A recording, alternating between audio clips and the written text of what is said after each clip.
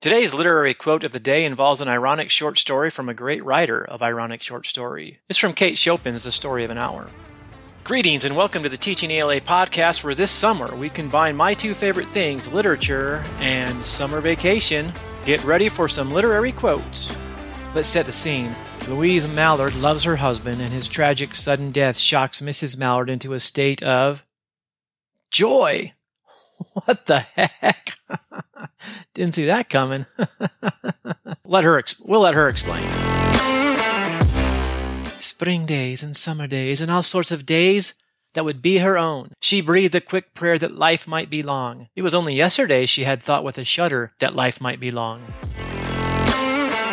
What a great opportunity to teach irony, and an even better opportunity to explain historical context. For those of you looking for an irony lesson plan, check out the show notes and or listen to the complete podcast episode on Story of an Hour. You could also go over to ELA Common Core Lesson Plans.com. I forgot the name on my own website. Must be summer. ELA Common Core Lesson Plans.com and find lesson plans for this story and others. Now, it seems cruel that Mrs. Mallard would find joy in the death of her husband, but an understanding of the social limitations on women during this period makes this story and Mrs. Mallard's reaction more understandable. She is now free to do as she wishes, without the weight of being subservient to her husband. There are other historical contextual information that makes the story more relatable. This information includes the absence of cell phone technology, because really, this could have all been avoided with a smartphone, cell phone, heck, even a real telephone, even if the guy wasn't. It's like about communications. We've got to improve our communication here. If there's anyone in this story who deserves your scorn, it's not Mr. Mallard, not his fault. Not Mrs. Mallard. You can understand where she's coming from. It's the idiot who relays news of Mr. Mallard's death. Dude, you better make sure before you share this kind of news, right? It's like a death. Hello? This is an early incident of fake news.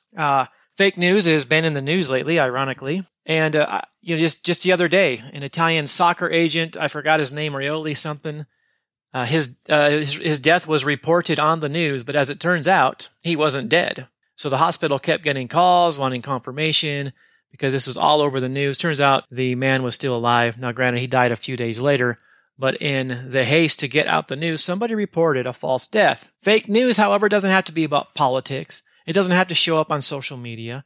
Fake news has been swirling around middle schools and high schools decades before social media even existed.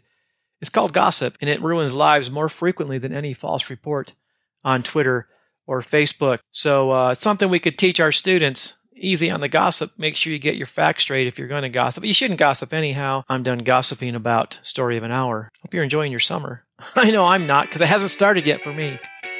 Thanks for listening to the Teaching ELA podcast.